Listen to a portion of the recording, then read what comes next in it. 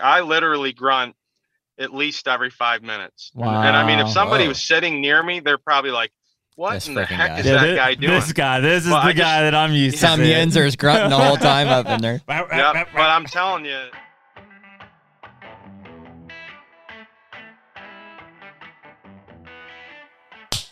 All right. And we're back on our podcast. Hey. We're balls deep in November at this point. What episode are we on, Colty? November 47. 11th. November 11th. Mm-hmm. It is Veterans Day. So Yeah. Thank you to all the vets out there. Instagram reminded me of that this morning. Yeah. It is Veterans Day. So we appreciate everybody in their sacrifice and time to protect this country and allow us to do the things that we do. So thank you to our vets today. If you're listening to this, though, it's probably right before Thanksgiving. I'm thinking week before Thanksgiving. Thus why I have Jared's scariest colors on, my hunter orange for firearm season. Excuse me. Wow, it choked you up that much. Choking on water. Dude, yeah, especially after this past weekend, man. We'll get into it here, but boy, did we run into some guys here. I was reminded of the joys of public land the other day. Mm-hmm. It's tough, man. And yeah, so I mean, if we're listening to this, most gun seasons are opening. In fact, I'm heading to Kentucky tonight. Tomorrow, just get prepped, and then Saturday is opening day of gun season in Kentucky. It's opening day of gun season in, I think, Wisconsin. It's opening day of gun season in Indiana. I'm sure a few other states, Missouri. Yep. Lots of states opening. It's crazy, man, because it's one of those things we were talking about this morning, and it's like, I feel like we've just been going, but it's also because it's not like I can say, well, I'm just going to wait, a couple days and then I'll go back out. It's like, no, bow season's over. It's gone. Yeah. Yeah. The season comes and goes quick, man. You got to make it happen when you have the opportunity. Yep. So anyways, I'll be heading to Kentucky tonight. I spent the last week bouncing between, where the hell was I hunting? I guess Ohio. Yeah, just Ohio. Ohio. Yeah, in Ohio. Yeah. I did hunt in Pennsylvania. I was sitting here at the desk working during November, which is never a good thing. And like all of a sudden the stealth cams are like beep, beep, beep. I'm like, oh, what's it? And I had two shooters. It doesn't make that noise. It doesn't make that noise. Beep, beep, beep, beep, beep. I had two shooters show up behind the house on 28 acres. And it's like, if they're there, you got to go. And so I hauled ass out to the muddy box blind because it was the safest bet. Wind was swirling and stuff. And Carter ended up coming in as soon as he got out of school. He came up to the blind, and I had a decent buck up on the hill and another one sneak in on us, but neither of the two were the deer I was after, and nothing gave him a shot. So we bailed out on that. Solid effort, though. Yeah, solid effort. I would have done the same thing. Yep. I do think you were in the right spot. I mean, if they were going to come through anywhere, I think it would have been that food plot. They just kept pushing those does out on the edges, and it's 28 acres, and can't do much with it. And then, went and looked at a farm this week, and then went to Columbus this week as well. Are we allowed to? You bought a farm this weekend, right? I bought a farm. Yeah. Yeah. I looked at it, and I also bought it. It sounds like... got an accepted offer on it anyways. Yeah. So actually, I'm signing the sales contract this morning to lock it down, and just needed some terms and things put in. But So at what point do you have to get an actual formal approval for financing? It's a lot looser on the ag credit side, as long as you can bring 20% to the table. You mean ag credit? So is that the bank you're that's using? who I'm using. Okay. Yeah. Yep. And basically they're like, listen, as long as you can bring 20% to the table, like we'll finance it. And so it is for sure 20%. I know you were hoping for maybe less. You can do 10. And we'll get into this. This is one thing that I want to talk, because we got a bunch. Did you see I was replying to a bunch of Instagram questions back and forth? So we've kind of been talking about doing like a little bit of a side podcast here of like talking about the land process and buying a farm and things like that. It's a side podcast. It is a podcast. Yeah. And so like I've recorded one, and it's, just because I was bored one day and just kind of talked through it. But I think we're going to get into this detail because it sounds like, oh, hey, I went and looked at a farm, and oh shit, I bought a farm. But I've been doing a shitload of research. Like I've been really living in it, and it's an investment property. You and I have talked about how we want to invest in something that we really can enjoy and we can use. I hate to hang up on that one. Is he hunting? Let me just make sure you didn't kill a buck real quick. Okay. Hey, just making sure you didn't kill a buck real quick. I'm on a podcast here. Yeah. Oh, okay. All right. Okay. Thanks, Dad. All right, see ya. No. Yeah, you got to pick those calls up this time of year, though. No buck, though. No buck. Okay. He just wanted to tell me that the tractor. Yeah, the what are they called? The forks. The forks are on the tractor, so I can get that box blind out today. Cool. Yeah, I mean, so we're gonna kind of do a side podcast here, which is very much focused on, why we want to buy land. Which to most guys listening to this are like, well, it's obvious you want to hunt, and that's true. But it's also, I'm tired of investing in paper funds that, as much as I will and want them to succeed, I have zero effect on them, being the stock market and the government and mutual funds. So I want to invest something intangibly, which in this case is land, and then with a recognized ability to improve that land and eventually sell it in a 3 to 5 year plan for more money than I bought it for, of course. But in the meantime, kind of enjoy the fruits of having a farm. So yeah, I bought a farm in Southern Ohio. Kind of excited. How big? 130 acres. Mm-hmm. Mainly timber with a couple. Yep, about 10-ish acres of tillable. It's pretty good. Yeah, and 10-ish acres of tillable. Balance in timber. Has an old farmhouse on it, which is actually being rented to someone right now, so it's got income coming in. Mm-hmm. And it also has a little camp that will essentially make our cabin. Yeah. For us to go down and hunt. And I'm stoked about it though, dude. We'll get into it. I don't want to sidebar too much today, but the things that you and I have talked about from a first property, are there better deer hunting properties out there? 100%, no doubt.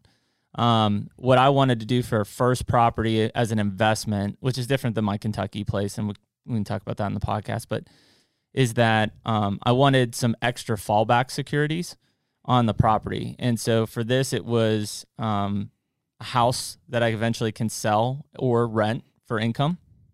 And then also it has a lot more mature timber than I thought. And it's maybe not to the level of, like, wow, this is unbelievable timber value to harvest. But I mean, we're talking 40, 50-year-old oaks that could be harvested if I wanted them to.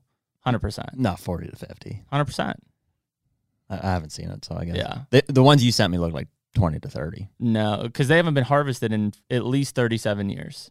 Then that math adds up, I guess. Yeah. So that's as long as the family. And again, the other cool thing about this property was everything that I've researched and called on so far, which has been a lot of farms, very frequent turnover of ownership, right? Somebody goes in, they buy it, they maybe hunt it, maybe they take some timber, they sell it 3 years later, right? Mm-hmm. Which frankly is kind of what we're doing.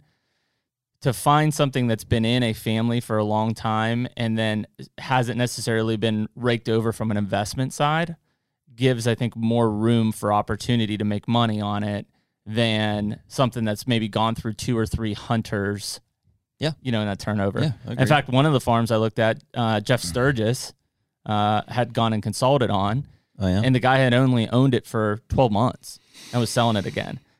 Those are kind of, I won't say red flags to me, but like it just doesn't leave a lot of opportunity for me to get my hands and manage it and turn it into something and then try to sell it for a profit. So yeah, I mean, the less hands that have been in the cookie jar, the more cookies are probably in there. Yep. And so we're in a good county. We're in Meigs County, which is a top Boone and Crockett and Pope and Young County in the state of Ohio, top 3 to 4 consistently.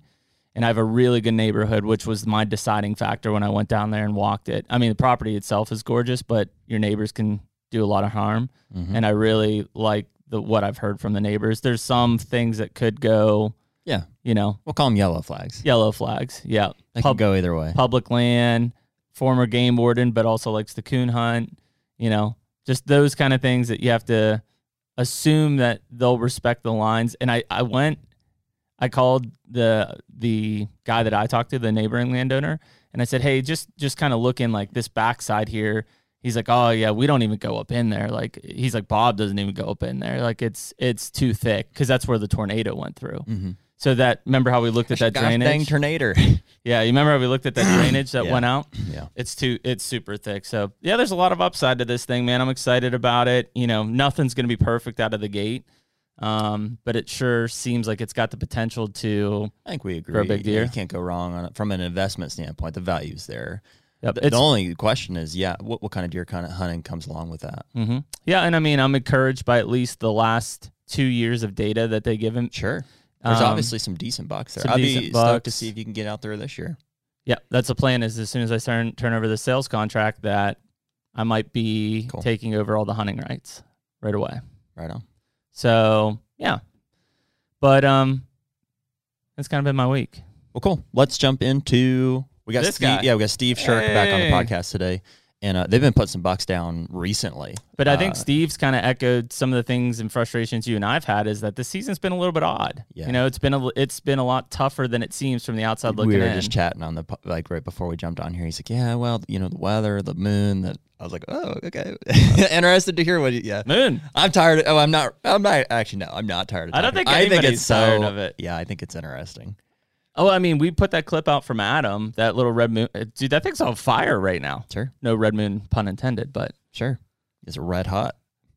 But the moon isn't actually red? It's not actually red. That's the hardest part, though, that I'm like, why do we call it this? And it's like, oh, well, it's the harvest moon. No. Has nothing to do with that. Like, who the hell just came up with the name Red Moon? Yeah, he's like, it's art.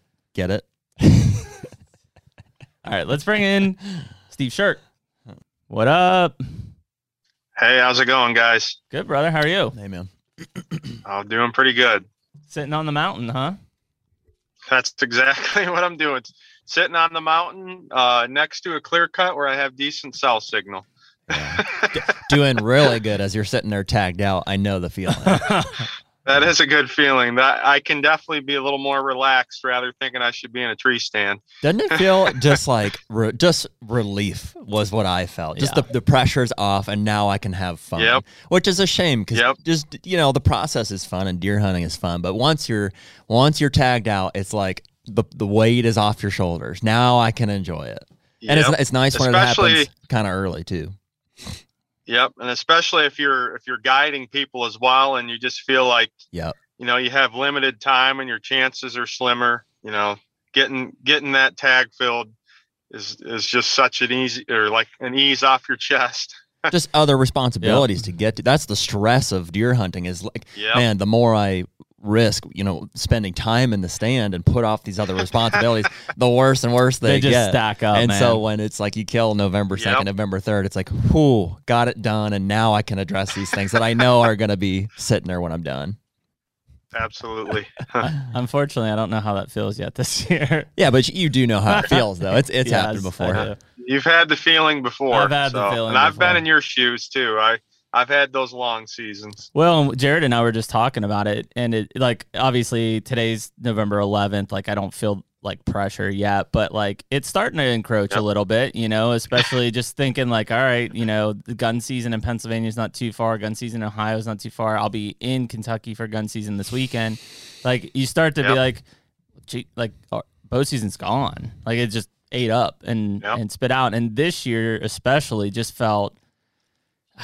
I felt like I was ready for it. And I felt like I at least had a few deer on a good bead, but then all of a sudden it just fell apart quick, like really fast. That can happen. Yeah. I know just what you mean. I swear this is, you know, it's just been the strangest year for us up here as well. Like nothing at all what I expected, just like constantly having to adapt, you know, things changing, and it's just been crazy. What do you think? You know, I've got a couple theories, and it depends where you're at. One of the big things that I kind of recognized in Pennsylvania, at least, Steve, is that, you know, my whites and red oaks had zero mast on them. The only thing that was producing in my area was chestnut oaks. We don't even have chestnut oak. I literally have nothing, no acorns at all. Wow. Apples, there's hardly any apples in a lot of places this year. So the biggest challenge, especially what I really focus on this time of year, is trying to find pockets of does. And when you don't have good food sources, it's hard to just stay on does. That's it, man. You know, and just, you know, a doe here and there, but then she might be a half mile the next day because she has nowhere to really focus on for like concentrated food source. So it's been a real challenge up here as well. The most challenging year I've actually ever seen. Wow.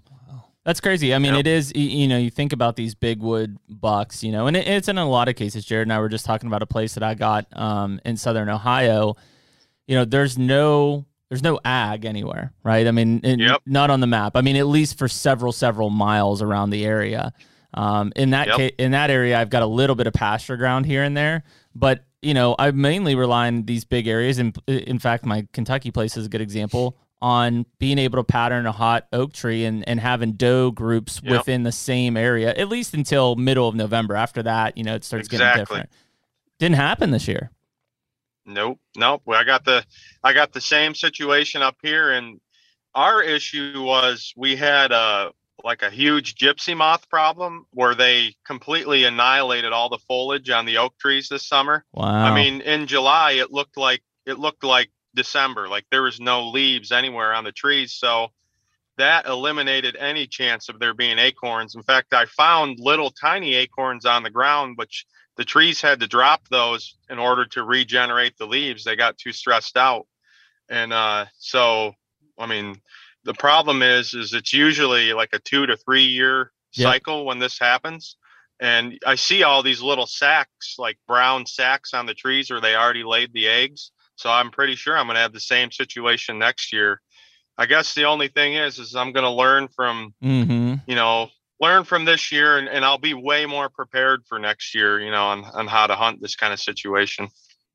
That's crazy, man. It is the one thing I've noticed, at least in the Kentucky side and somewhat in that Ohio area, is I was checking a camera that I forgot about near Columbus, and I pulled it, and it was like April 21st or 22nd. We had like a substantial snowfall come through, which was probably long after the buds and the flowering and everything started to happen on some of these oak trees, and I assume that dramatically affected the acorn production. Absolutely. Yep. Frost is another big issue. So, I mean, it's just, if you don't have ag, or, you don't have your own way of, making food sources yourself, and then you're just counting on Mother Nature to provide it for you, you're going to have years like this, and those will just be the more challenging years. Doesn't mean you can't kill them though, but it's just going to be more challenging.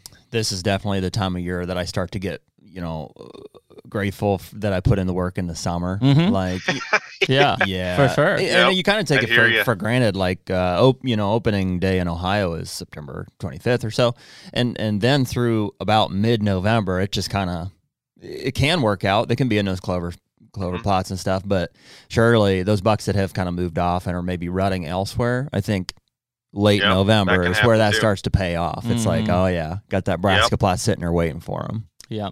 The further you get into fall, the less food that's available in the woods. So if you still got good food in there, you're going to start drawing more and more deer in. And you just hope that some of them made it to that point. Steve, do you think, and I know you're running a ton of cameras, as am I, do you think that in a year like this, you stand a better chance to kill a buck that you've never seen before, because not only from the rut, but because the does are moving so much to find food that their deer ranges essentially are bigger? Yep. I think the doe and buck range this year is way more than usual. I think the deer are a little bit shocked, like, hey, where are the acorns at? And some, I think people might be surprised, but those deer know, come this time of year in certain areas, there should be nuts on the ground. And, I think they're still probably looking for them in some places. They're used to that food source. And definitely I've seen already just from on the cameras, like I've already had pictures even in October of bucks ranging, 4 to 6 miles, which is crazy. Holy cow. So, that's nuts. That was in October. Wow. Yep. I assume in the same way, it seems like they know what to do when it's not there. They've got secondary food sources, or they know places that have food typically.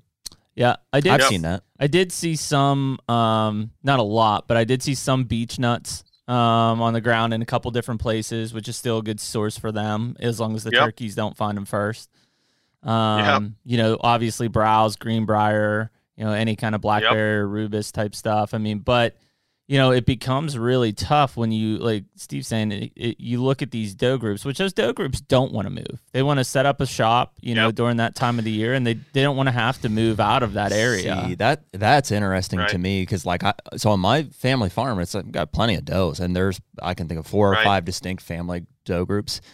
The big bucks are not there. That they've left and they're rutted elsewhere, and they've left these doe groups to like the 2-year-olds that are remaining, which is odd. Do you think it's just because they have some sort of hormonal communication that those doe groups aren't just going to go into estrus yet?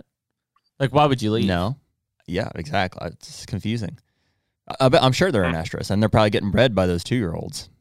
I would say we probably have an abundance of of does, just in the region. Yeah, and there's only so many they can breed. This is what I've learned this year, Steve. It's been really interesting as I've run cameras on multiple properties within a 15 or 20 mile radius of like my family farm in Ohio. Some bucks or some properties gain bucks like October 25th. They go there to rut. In fact, that's what happened with this buck here. And other properties seems like less dense, even if they have food there. Those properties lose bucks, and those bucks, go elsewhere to rut, whether there's does there or not. Yep. And maybe even some, I think I've seen where bucks, they have like summer range, fall range, but also in between they have like winter range or rutting areas. And sometimes you can kind of see a pattern, like a buck may have everything he needs in that area, but he just has his typical rut areas, and he'll shift. And I've seen that happen up here as well. I think it has something to do with them wanting to push does into secluded areas, like difficult to reach. That's true too. Yeah, I think that's a really good point. Steve, I was for the last 2 weeks, I guess I've been chasing probably a 205, 210 in Ohio. And it's amazing. So I assume this deer's 5 years old this year. Like super typical. It's just like giant. Yeah, giant typical. Wow. And I'd hunted him in a planted walnut flat, basically. And so these walnuts are probably 15, maybe 20 at the most years old. And underneath is all just like privet and spice bush and like jungle, right? And so literally I'm sitting in like this empty walnut tree, in this grove of walnut trees, and these deer are like rabbits tunneling through. And what was it, the 3rd, I guess? November 3rd? When did you shoot your buck? Second. Yeah, so November 3rd, I had him at 37 yards on a doe for like an hour and a half and could never get a shot. It was so thick.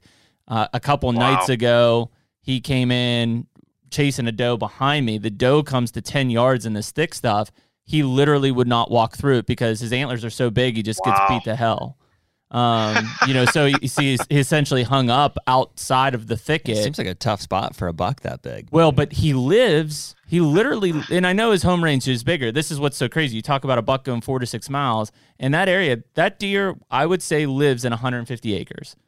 Probably 8 out of 10 times, if you scan that area, if you could see through that thicket, that deer's laying in there. Yeah, he's been in there every time, and it's for multiple years now. And we think he probably did in summer there too, right? Which I had a picture of him on September 27th. Yeah, 27th. After he's hardhorn, which I think gives some validity to that argument. Yeah. Yep. So it's like he's literally living in there. You seen that, Steve? Like they won't in the summer when their velvet is still soft. We don't see them in high stem count type of like habitat, like real briary, real thick saplings and stuff. They don't move into that stuff until they've got hardhorn and they know it. Who's that? Yep. Or you'll see him. You'll see him just on the edges. Like a lot of times, those spots they'll be good food, good browsing sources, and they'll just work the edges rather than go in. But yeah, I've seen that many times. Who is that, Jerry? John. Where? Which buck is that? Don't know. Shot a big buck? Came all the way down near Allenstein, crossed, and died on the bank. This is the property he was hunting that 200-incher on. Some temple. Where'd he shoot it out? Speak of the devil. I don't know. Allenstein, probably. Heck yeah. Good for him, man. Yeah. 200 maybe. That's what you want. There's one guy left. Wow, John, congrats. You should let me go see if I can scrape up any leftovers, It's not a bad idea. Yeah. Anyways, but I think it's really, and I say that because I see that in my Kentucky place. In fact, I'm still hanging on the fact that it's November 11th, and I've one really good shooter on my Kentucky farm that I've seen one time, and other than that, I've seen a ton of 3 and 4 year old bucks that are good deer. Especially, I want the kids to shoot whatever they want, but like I'm just waiting. I know there's 5-year-old bucks in the area, and I know that they're covering 2-3 miles. It's just at what point are they going to actually show up on my property? And I feel like I just haven't seen them yet. And maybe it's because my does are moving around so much. Like it's a super weird year. Normally I can bet on it that the first to second week of November, if not the last week of October, I will at least catch a mature buck coming through. I may not see him for the next 2 weeks, but that means like I'm in the game. Haven't had that this year. Like I said, I keep saying it's been a crazy year. I just thought the way 2020 was, like, overall in life, like that, everything was supposed to be crazy in 2020, but it only seems like it's getting worse. 2021 has been more crazy. So I don't know when it's ever going to end. That's for sure. So when did it start turning on then, Steve? You guys have put a couple bucks down, yourself included, right? Yep. I would say just before Halloween, but it wasn't like as far as just one day it blew up. It seemed like it was a little bit gradual until around November 1st. But then last week I thought was just phenomenal, even though I don't think we killed anything last week but mine, but it was just crazy last week. But last week was more of like that cruising phase. I didn't really see any bucks. I saw some chasing, but I didn't see where it looked like a doe was in heat and they were locked on her. And Steve, sorry to interrupt you there, but is that okay? Is that late for you normally then? Yes, I usually see that phase in the last week of October. See, that's what I was looking for, man, and I was super confused, like, which is probably one of the reasons I screwed up on that 200, because he was tending grunting versus like I'm just fired up and cruising grunting. I don't know. It still seems very tied to these weather fronts. I mean, when they rut, they rut. Yep. But until that point, until the seals come in completely ripped off, it does seem to be. Which is why this upcoming Friday through next week seems like it could be banging. There's a monster front coming through tonight. It looks. Yep, I totally agree. Yeah. Yep. Yeah. Unfortunately for us, this is what happened this year. Is I started a week earlier this year because I wanted to save this coming week where I could hunt in New York. Just, it's not that I don't like guiding, but it's like you spend so much time during prime hunting weeks that's like, I want to have like a week or week or two that I can just focus on myself, not to be greedy, but we all need that. Doesn't matter what way your to be job selfish, is. Steve. Yeah. So, but it's going to backfire as far as the guiding, because normally I guide next week. Yeah, we're done this weekend, but I'll be hunting New York next week. Probably more scouting for the gun season, but it's going to, I used that extra week and started earlier in October, and overall, we're just going to miss a really good week, I think. But hey, at least I'll be able to be hunting now.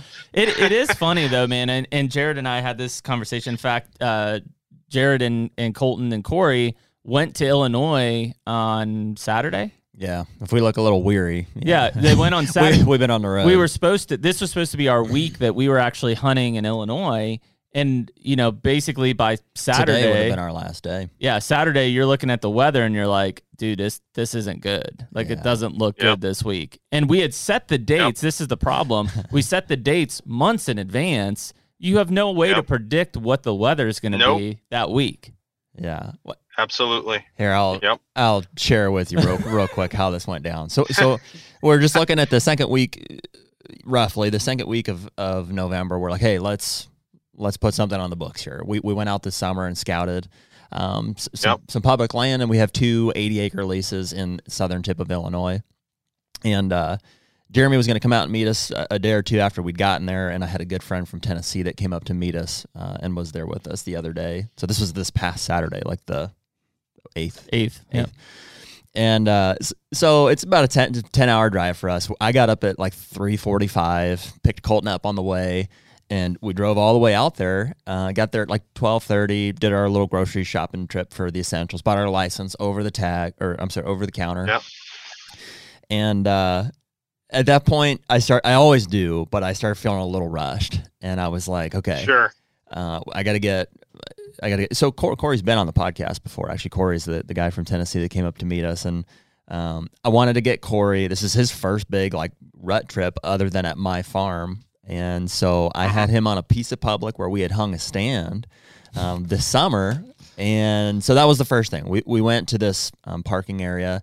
Right away, this truck like drives in. It's a dead end street and drives right past us. And I'm like, he didn't stop or anything. I'm like, okay. So I kind of walked up over the hill. I wanted to cut him off and just let him know. Say, hey, I just want to see where you're at. I don't want to mess you up or anything. So he gets to the end, turns around, and comes flying back towards us. It's like a white pickup. Wow. And I stopped him, and said, hey, just want to let you know. He's like, oh, man, he's a Mississippi guy. He's like, oh, I'm just looking for a spot to jump in here. I'm just trying to hunt somewhere. I was like, oh, okay. Well, hey, we're up this way a bit. I've got a stand hung up there. Just wanted to let you know. He's like, okay, well, I'll see you.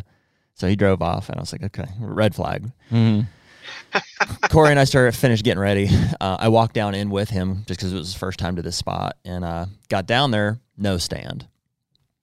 Wow. Great. I'm like, yeah, stand stolen. But the camera, we had a stealth cam running on a scrape that was right at the base. There's an old muddy. Yeah. If anybody had stolen this stand, we should have seen it, an old muddy.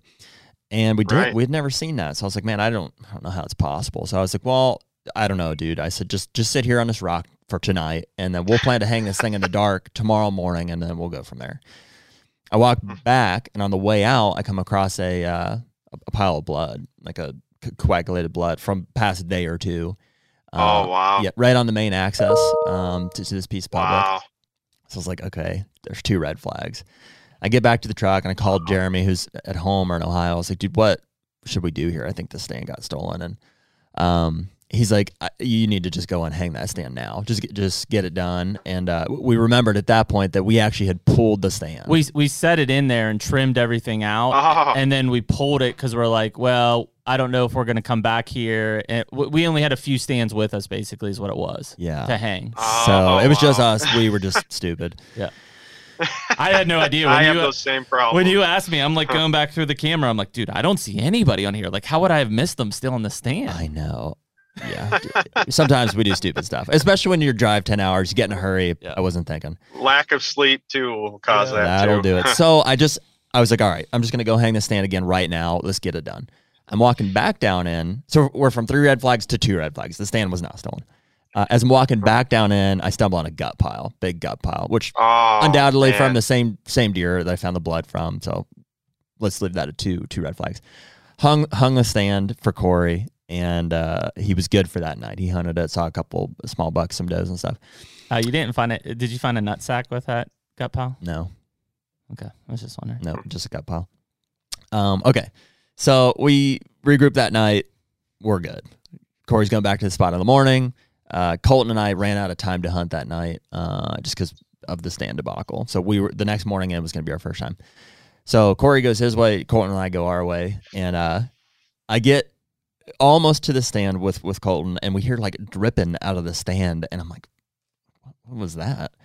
And shortly after, I realized that the thermos that I had in my pack, I hadn't put like the piece in there correctly. And so I had like at least 3/4 worth of coffee in here spilled out in my pack. I had a Tenzing lumbar pack, which I love. Man.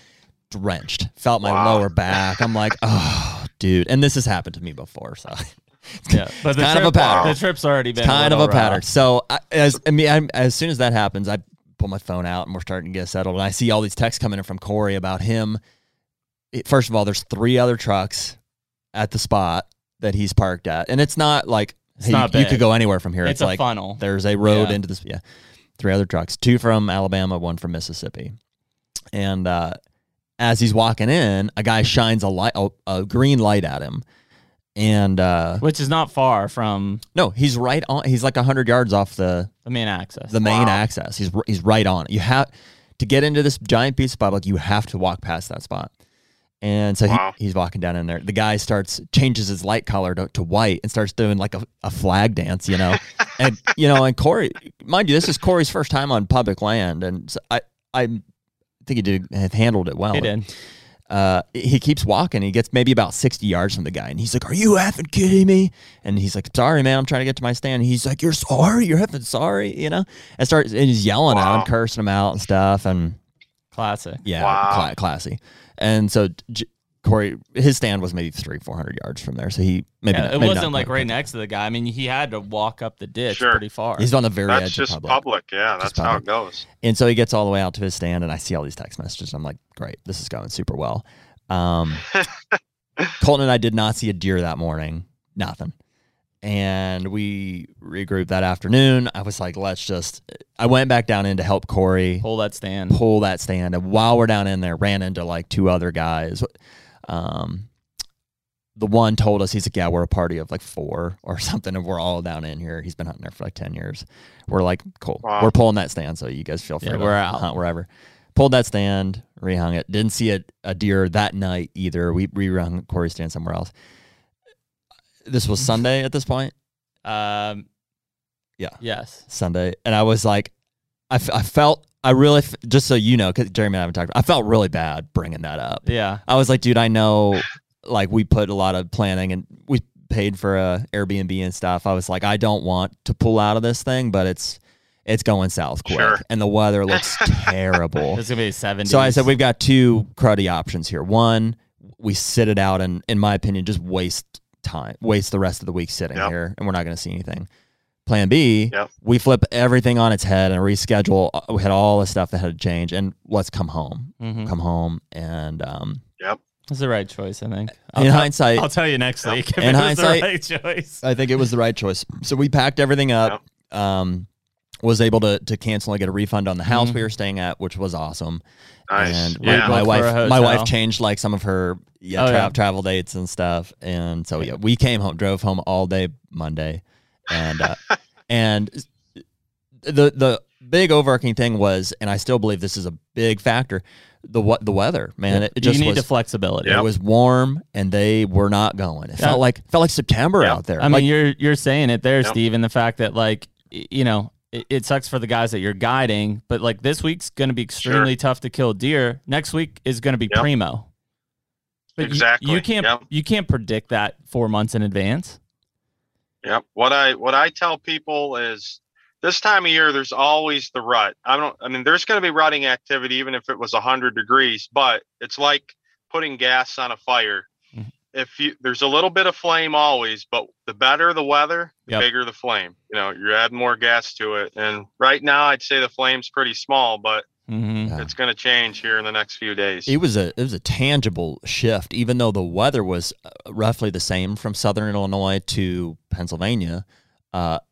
We just could tell. Like when we came back, it was like warm, but feels ruddy here. Well, I mean, and guys were seeing bucks. You were texting me saying I had that mature buck come through at noon. My property. It was like noon or 1 o'clock. Overlapping a red moon, roughly, kind of. I'm not. And Jesus. Yeah, so it kind of was. Kind of was. And so, but it was just weird, man. They just weren't going out there yet, and the weather was icing on the cake. And so, even though it seems like in the warm weather they've been going here, we got to go back next week. It's been light though. I mean, even when I was in Columbus, which I was surrounded by bucks. Well, I mean, look at that. John killed one this 50 morning. degrees is right now? Yeah, I killed one this morning. I would assume around 8:30, 9 o'clock. Yep. But I didn't see any deer. I didn't see that 200 until he pushed that doe in at 20 minutes before dark. Yeah. And I saw yesterday it was super foggy. Yeah, but you had another big buck come in yesterday morning. Super foggy. As soon as that fog started to break. That property, though. Yeah. I mean, how many potential big bucks? Well, and here's a good one, and I want to get into this with Steve, and this kind of goes back to the bucks traveling and seeing new bucks. So this property's a couple thousand acres, but really the huntable section that we monitor is no more than 400, I would say. And of that, it's probably really 250 of huntable because the rest is open pasture, remote areas, and it's right outside Columbus, Ohio. I mean, it's primo place. But I've got 4 cell cams running on it. They've got another half dozen to a dozen cams running as well. The amount of deer that this is now, John's now 1, 2, 3, 4. They've killed 4 bucks in 2 weeks. They should have killed 5 or 6 probably. If you count my experience with that 200, we should have killed 7. Of those bucks, though, I only knew 2 of them. Just showing up. These other bucks I've never seen, we don't have on camera. Like this buck that John killed, never, I don't think I've ever seen that deer, you know?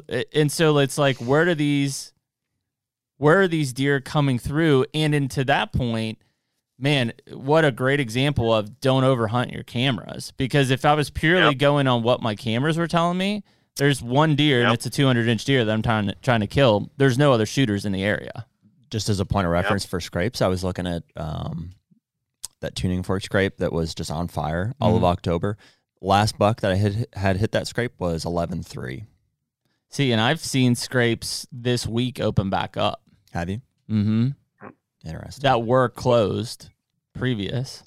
What I'm seeing right now is if you got does working the scrape, seems like the bucks are working them too. But if there's not doe activity at the scrape, seems like the bucks are just walking right by them. I think that's probably that in mind too. Yeah, I've seen a lot of does. In fact, on Union, maybe last night, there was a 2 or 3-year-old buck hitting that scrape. Right behind him, a doe hit that scrape. Right behind her, like another 2-year-old hit that scrape. Oh yeah, yeah. And so maybe I should know this as a biologist, but I don't. Like, it would be so critical to understand that process of 48 to 96 hours prior to her going hot, right? You know, like that behavior of hitting a scrape. Like I've seen does hit scrapes in September. It doesn't mean she's going into estrus, but at this point, is that an indicator that she's trying to communicate like, hey, I'm about to be, ready and available? Like you just don't know.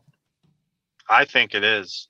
I also think a lot of does right before they come into heat, and I know the heat part is more of a shorter window, but I think there's days ahead of time when she knows she's about to get ready, and because all of a sudden I'll just see a doe really start working a scrape, that's on camera intel, and then bucks just start pounding it. And then that area seems to turn on, So I do believe that, I'm not saying it always happens, but I think that's a time when there is some kind of communication between bucks and does, and that's what they look for with scraping and knowing when a doe is coming into heat.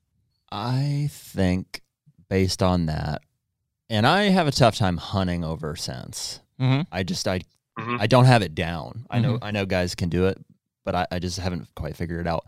I think based on we're going to spend a week out there regardless, I think we should take some Astros, some mature doe, and dump them in those scrapes in front of us, and just see. Yeah. Seems like those deer out where we're at they cover a lot of ground. So we have to use synthetics in Illinois because it's a CWD state. We're gonna use buck fever. Oh yeah, the red moon. Mature doe blind. Yep. And I think that might help. I think that one of the things that I've looked at and it's really funny because we always talk about bucks rut. And I think, Steve, you're one of the guys that I've talked to that really hones in on the doe aspect of it, and I think that's super smart. One of the things that I've kind of watched from the doe side is I've seen, bucks, especially young bucks, nudging adult does, or how does are behaving around their fawns. And those days leading up to them, let's say, being receptive, you really see behavior changes in them. Oftentimes trying to push off their fawns, or really not necessarily acknowledging or defending themselves or running off a young buck like they normally do before they're receptive. And then really it's that, and I was just lecturing these guys on it because somebody said, well, how did you know like that doe was hot? And frankly, just like a buck, a doe becomes really, really stupid when she's like in peak she acts goofy too. And I've actually killed, I want to say it was 2016 here up on the mountain here in Pennsylvania. It was like 4:00, and I had, remember that real wide one I killed up on Jason's? I had a buck doed up, and I essentially at one point was calling at the buck, and I'm like, this isn't working. And I started working on the doe and trying to get her attention and try to intrigue her more. And damned if she didn't pull him right through my shooting lane at 10 yards. And that buck 100% knew I was in the tree. 100%. He had pegged me. He had circled me downwind. He had looked at me 3 or 4 different times. And yet still, when it all said and done, she stayed 45, 50 minutes right next to me at 10 yards. He wasn't going to leave her, and he pulled himself right through that hole and got shot. And and that even after I shot, I remember taking a video and being like, thank you to this doe right here. She's just sitting there looking at me like, whatever. Like, he's off my butt, you know? And it's just, the deer are literally out of their minds at that time of the year. And it's not just the bucks. Everybody thinks like, man, like, you know, that doe's probably an estrus. Her tail's up. She's doing this. If you watch a doe in estrus, she is as dumb as a mature buck in estrus. Yep. You know, and sometimes, dude, you see every year, you know, bucks walking down. Matter of fact, here's a picture of one. This is my cousin. This is in Meadville, Pennsylvania. Oh yeah, strolling right there. It's a big 145-inch 8-point strolling down the sidewalk. Yep. Any other time of year, you know, that deer's a ghost. A ghost. You know, but caution to the wind. Amazing. For 3-4 weeks a year. Amazing. Yeah, so if that, I think some big bucks really only lose their cool a week or two. Also, it's crazy, man. Yep. So I guess kind of going back into the doe aspect of it, you know, Steve, it in a year like this where, you know, you don't have those destination areas that are super reliable because of lack of acorns, or maybe areas have been browsed heavier because there aren't as much acorns. What's your strategy right now? I mean, what are you putting your guys on, you know, from a guiding standpoint, you know, especially in these big wood areas? Yeah. I think the key right now, which, you know, I'm a little behind schedule because, like I said, I only got a few days left and I'm done guiding archery. But what I've noticed, and it's worked a little, but I wish we would have done it more, is I think you got to hunt more mobile this year.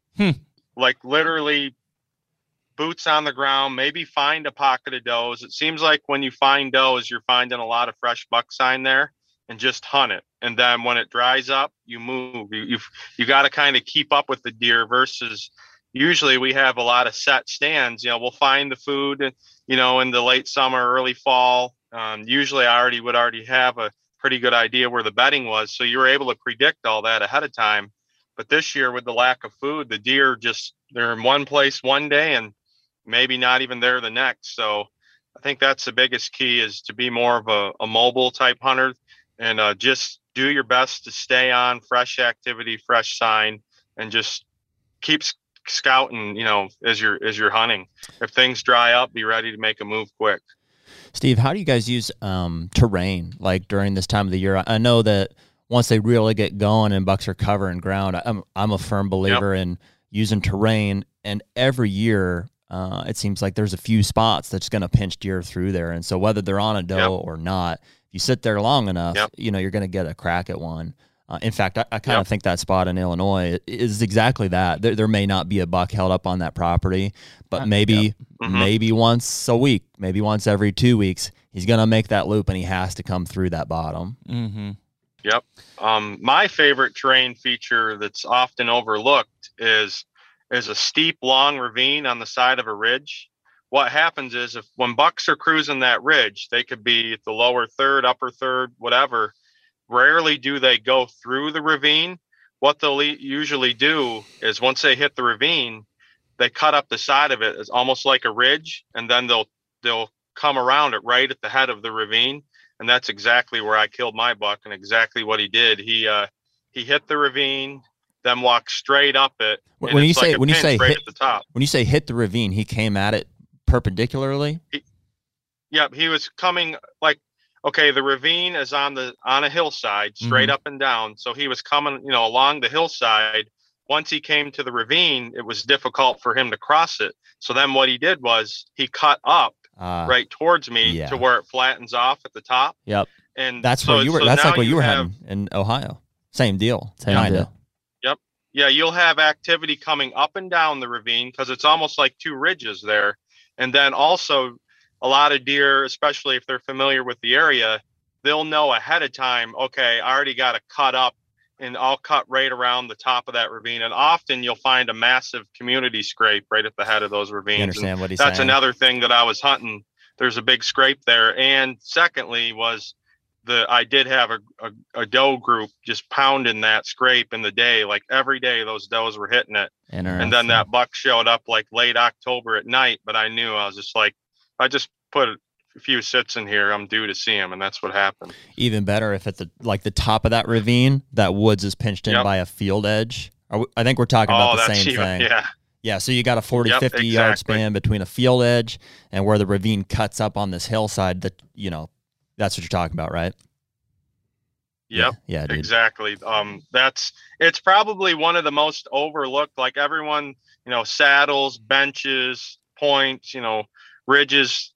But you don't hear a lot of, like, there's kind of hidden terrain features that I think get overlooked. And I never really figured it out until, a lot of my scouting. I'd always find massive community scrapes and a lot of big, especially like signpost rubs at the head of these ravines. And I'm like, I see what's going on here. It's a really good pinch point, especially if the deeper that ravine is and the further up and down the hill it goes, the better it is, because it's then starting to funnel the whole hillside movement. If it's just a small ravine, deer are going to get around it in different places. So an interesting piece of that is the property in Southern Ohio is on the east side has several like ditches and ravines running from west to east, with the eastern end basically ending right at my property line before it goes into public. At the food plot, right?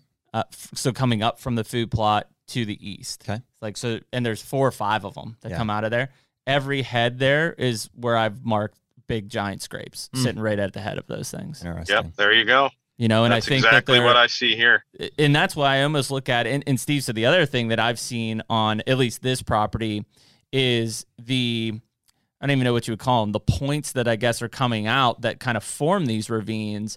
If at the end of that point, which in this case would be above that tillable ground, is real thick, every one of them had a buck bed on it. Like every one of those points had a buck bed overlooking those ravines, westerly, kind of in their face, and then they're working back up those ravines and circling around. Are those westernly facing knobs, or they should be eastern, right?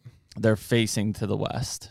Really? Mm-hmm. Yeah, see that? I wouldn't expect that. I would expect the opposite. Facing from the east. Yeah. Mm-hmm. Well, I'm sure there's because you're thinking of them would want the wind blowing up over top and down, you're saying. Yeah. I think because the wind normally comes from the west, is that what you're saying? Right. I'm wondering if some of these deer aren't from because I think predominantly it's a southwest wind at that farm, especially the way it runs up that ditch, that tillable ground. And so when they're sitting on that point, even though it's facing west, it's cutting right across their face. Yeah. A lot of times it's hard to understand why bucks will, until you go out and you just drop some milkweed and you're like, oh yeah, it's just circling in here. And it very well might be on those points. Yeah. So yeah. And when you brought up circling, see, like especially in the mountains where I hunt, I always talk about it's very hard to predict the wind, but in ravines or like at the head of a valley, the wind almost is always switching. And a lot of people think that a buck wants to bed where there's just one decent wind. And I swear, I think it's the complete opposite up here. I think they like switching wind, like me too. Every 5-10 minutes, a different direction. Then he's getting a whiff from hundreds of yards away all the time, in different areas. And I truly think that that's what they prefer. And it's almost impossible for anything to sneak it on a deer in that kind of spot, because he's going to probably have a good visual advantage, and eventually he's going to get the scent of whatever's coming after him. Okay, I got to talk about this because of that. I completely agree. And most of the big bucks that I've jumped on, hilly country like this has been in bottoms. Mm-hmm. They're bedding in bottoms where ridges come together and stuff, where that wind will swirl. Mm-hmm. I also think that those make some of the best hunting spots. Sure. It's tough. It can be really tough because the wind obviously is swirling in there. That's why the bucks like it. But if you can find a primary ridge that cuts up out of a ravine with other ditches feeding down into it, it seems like you can find a spot like that with a safe wind that the bucks they want to be low. In my experience, like in my part of Ohio, they want to be not on the ridges necessarily, in the low part of the ditch. They're going to walk right up it, and the winds, thermals are falling down into it, and they can smell everything. But at some point, that ravine essentially ends and cuts up onto, we call it a hogback. Mm-hmm. And those can be some great stand locations. In fact, I killed the Spaniard on one of those. So do you think, I guess I asked this to both of you guys, do you think that there's a particular time of day, like I guess you talk about those low spots and like catching that wind, I would assume that that would be a stronger path of travel in an afternoon or evening when that thermal's kind of pulling it down in there versus in the morning they may want to be on a ridge when it's rising up through there. What do you think, Steve? If you want my opinion, to me, I've had better luck like in the evening. And when I see them get out of their bed is usually in the evening, I'll notice the wind will just die down, but then you'll start to feel that thermal pull. Yep. And it really seems like that triggers movement. As soon as that wind dies, those thermals drop, then those bucks start moving down in those areas even more, kind of with the thermals on their back. And, it's almost like it triggers movement. Do you see, and I'm sure it varies from different parts, especially where Jared's talking about like East Central Ohio to where you're at, but do you see more of these mature bucks bedding in higher spots and moving into low spots or vice versa? This year, way more high bedding. Last year, the bedding shifted. There was a lot more lower bedding, but it was super dry, which I think especially all the does were down in the bottoms, which they wanted to be real close to water. Mm-hmm. But this year is completely different. In fact, even late October, when things just started to change, the only daytime pictures I could get were way up high in the mountains. Mm-hmm. But now it's starting to change. Once November came, I mean, they pulled down. I'm getting pictures at any elevation right now. So I think that's an interesting piece. Just understanding travel and pathways, and we got a buck hit at our place. Oh, who did? Pastor Don. Oh, great. No blood or arrow. Shot it an hour ago. We'll see. Good. I think it's interesting because, and again, I'm mainly because my brain's most fresh on the Southern Ohio piece, but I'd walk the perimeter mainly because I was just trying to see if there's anybody like pressed up against me. Is there any tracks, or is there any trash, any tree stands, all that. And of course, just the way that this property lays out, the entire property line is pretty much a giant ridge, right? Which is really cool because it falls off on both sides. There's some real thick areas. There's obviously tillable in the bottom. And there's some real tight, whether you want to call them hogbacks or saddles on these ridges where it just, it pinches down. And it's like, this is a place to, if these bucks are running the ridge, this is where you're going to kill them. But I think it's interesting because I saw a ton of buck sign, a lot of fresh buck sign in that. And I did see some down in the bottoms, but I don't know if it's a year-to-year variation because there wasn't a ton of acorns up there versus a year that there's a ton of acorns and maybe there's more does up on that top and the does are down in the bottom this year. But I thought it was interesting to see how those deer, those buck sign especially, were working the terrain, in particular those points. Because I'm with you. I would have figured if those points were west to east, those would be the premier buck point. And there maybe some of the bigger ones are. Sure. But the amount of buck sign I saw on those points going out from east to west was substantial. And clearly they're like, okay, there's a buck, maybe it's not a shooter, but there's a buck laying at this end here. Like it's rubbed, here's all the droppings. It's thick, it's nasty. He's looking down over this thing.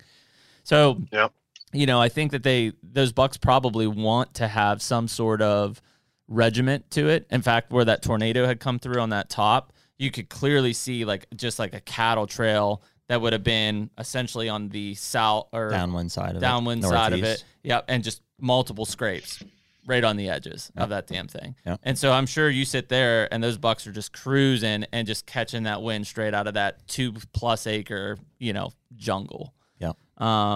But I think what's neat about it is that I've seen bucks behave differently. I've seen certain mature bucks, in fact, this deer right here, who bedded always high, never low, always high, but he would come down into that bottom, particularly in the evening when those thermals started to drop. But in the mornings, some of these bucks that I've seen, I only see them high. I never see them in the bottoms coming down. And I don't know if that's because thermals are coming up and they've got a better opportunity to catch that wind and utilize it to their advantage or what. The mysteries of big bucks. Yeah, I don't know. Yeah, I've always seemed to me like they would follow the thermals. I've watched, it seems like in the mornings they follow the thermals up, and in the evenings they follow them down. I mean, I've heard other people say they almost see the opposite, but that's what I've seen here is, and if I'm going to hunt real low, it's generally in the mornings. I'll find more activity down low till, maybe like 10 a.m. in a bottom. But then it seems like, especially once you get past 10, 11, and all throughout the afternoon until right before dark, all the activity is usually up high. Interesting. I've got a question for this group. Steve, are you pretty knowledgeable on thermals and how those work? A little bit. I mean, you can ask me, we'll see what happens. Me too. Yeah, just kind of. I understand the concept. What kind of a situation has to occur for thermals to rise in the evening? In the evening? I'll tell you what. You guys have seen that, right? And those are like the best nights. I think just my jump in here is typically that's when you have those big fronts coming through and that the ground is warmer than the air temperature. Exactly. Okay. Yep. And wind direction sometimes, those whenever if you have a front though, and the wind starts kicking up, it's almost like then thermals don't play that much of a part, because the winds, to me, the wind starts to take over that thermal current. No doubt. Yep, exactly. So, but yeah, that does seem sometimes even right after a front, you'll see an abnormal thermal shift too. Once the wind dies down, then it seems like sometimes the thermals will do a little bit opposite of what you're thinking. But I also still think, I don't know if I've noticed the deer movement to change a whole lot when that happens. It seems like just naturally seems like most deer here want to start heading low in the evenings and want to start heading high, working their way up the ridge in the morning. I think that's what I've seen all my life. Yeah, there's a general rule that you can apply, which is, bed high, feed low. Yeah, I would completely agree with that. Probably has something to do with thermals and line of sight. And I think the way that I've always interpreted thermals and it's easy to kind of see it when it's like a really nice crisp morning, that sun comes up and you see kind of that like just steam kind of starting to drift. But the where you see it a lot more common is like on a lake, right? When the water temperature is warmer than the air temperature, and like right at dusk you'll see that kind of steam and that thermal kind of coming up off of it. So what type of a weather pattern are you looking for that's going to create warm ground and cold air, which if that's just what's creating, I would assume like the front that we've got coming through now. Yeah, so like now the ground is somewhat warm-ish. For sure. And then when it's definitely warm. Yeah. And then when the temperature drops, the earth has not cooled. Correct. Yet, and so it's pushing the air away from it, I suppose. I think it's the displacement of heat, and so that works to our benefit then, because it does seem to correlate with good cold weather fronts, high pressure, low temp. The day that I killed this buck and the day before, dropping milkweed out of the stand, and like you said, Steve, when it was windy, it was just going in the direction of the wind. Well, when the wind would stop, it would kind of float off and just go up.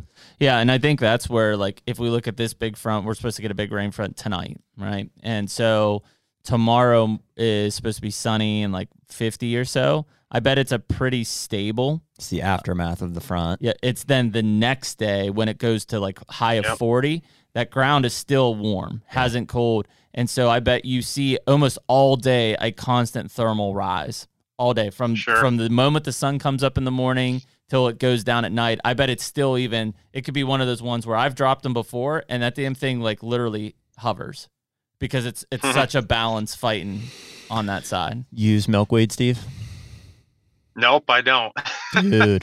I'm one of those guys that probably does everything completely different than most other people. What do you use for wind?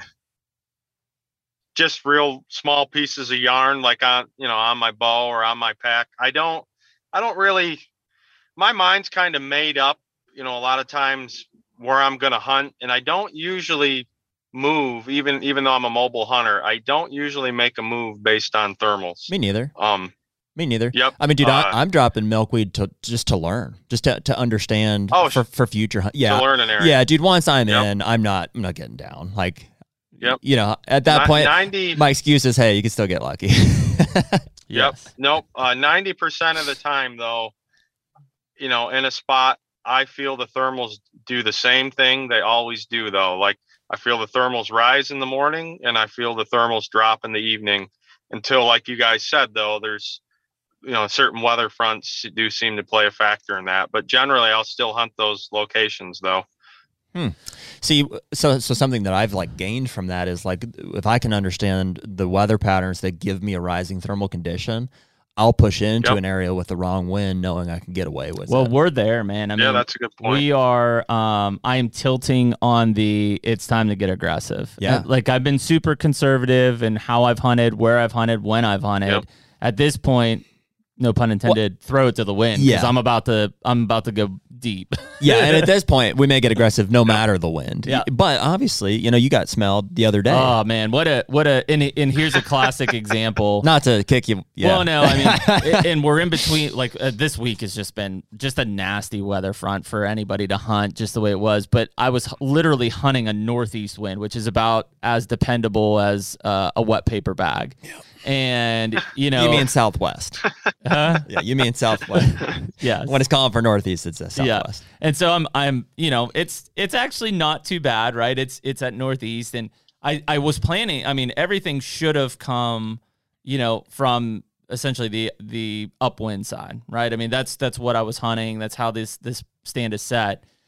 And like, just as like I would expect, like the freaking way I walk into this stand, I look and here's this 145, 150 inch 8-point, you know, just casually walking, you know, kind of just cruising through. And it's like, I'm going to kill that deer. And like, it's about the time I stand up and I'm ready. I could just feel that wind hitting right on the back of my neck. And I'm like, you gotta be shitting me, you know? And of course, as soon as he got in line with me at about 80 yards, he locked up. You know, and he kind of turned. I gave him a grunt, and the game was already over at that point. But, you know, and he didn't booger out. He just kind of, I'm going back the way I came. And, like, you know, I immediately did this video on our Instagram on the story and, like, pull it out, and my milkweed just sucks right down to him. And it's like 10 minutes before that, you know, I could pull it in and would have thrown it right over my left shoulder. And no matter which way he would have came, unless he came directly behind me, I would have killed him. And, you know, it's one of those things that as I get older and hunt more, you know, when I was younger, I didn't even pay attention to that stuff. But we talked about it this morning, like how many big bucks did we not even see because he caught our wind 200 yards away out of sight? Oh, sure. That happens I think it's a lot more than we think. I think absolutely. I think for every one you see, at least 6 have done that. Yeah. And you just don't even know it. You know, and so it gets back to that. I mean, there's still a big aspect of luck and how this thing sets up. But, you know, when he's in sight like that, if that wind is coming anywhere near him in his direction, yeah, you're in trouble. You know, the game is over. The fact that you're not going to beat his nose, you know, at that point. And, you know, I almost thought that 200 caught me 2 nights ago, and that it was coming northwest wind.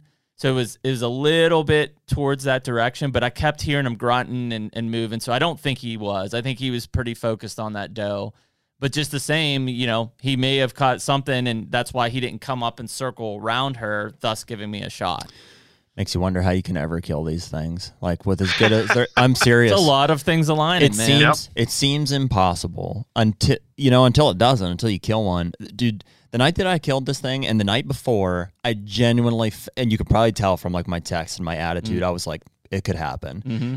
I think a lot of that had to do with my thermals pulling up. I just had that confidence. I was like, they're in here and they're not going to smell me. Well, I mean, I will say, and that's what it takes to kill them. I will say, based on like my hunting history, I have killed more mature bucks in the morning than I have the evening. Yeah. And I think a lot of it has to do with when thermals are rising, you have a much better advantage than if they're getting pulled down into an area that's deer level. Agreed. Yeah, that's a good point, because they're going way up into the air more. And that can happen in the evening. It can, but it's just rare because it's in tandem with a big front. And understanding that, I think, is, you know, so like pretty critical. Obviously nobody's going to listen to this, but like at least where we're all at and where we're all hunting, Front's coming through today. Tomorrow's very getting stabled. Saturday, which would be the 13th of November, will be the day that I think you will have thermals rising all day.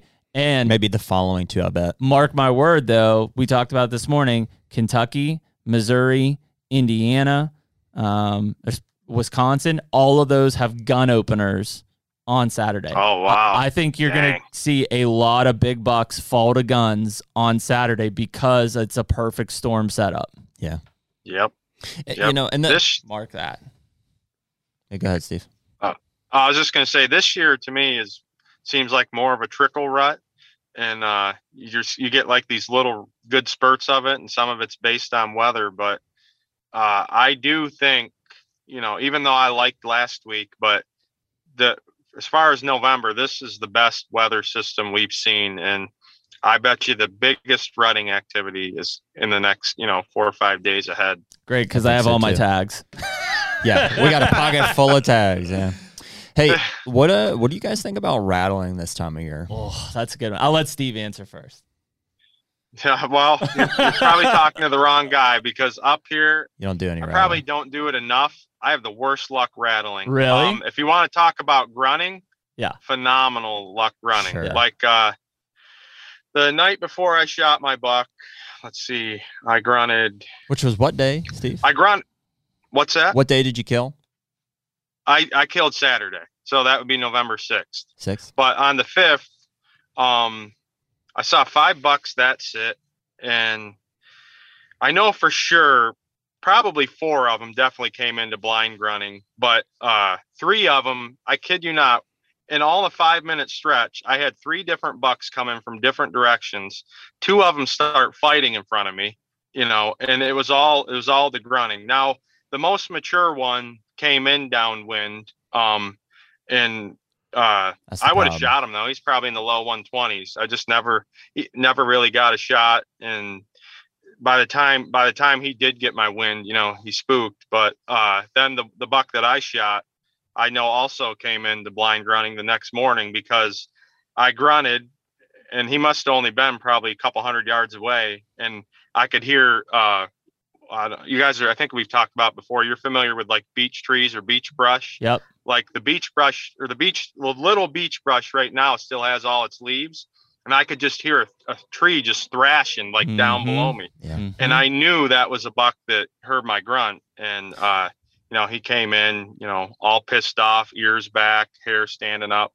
But blind grunting for me, I've had way more luck blind grunting than when I see a buck out there and you're like, he's not coming in, you do those desperation grunts. Yeah.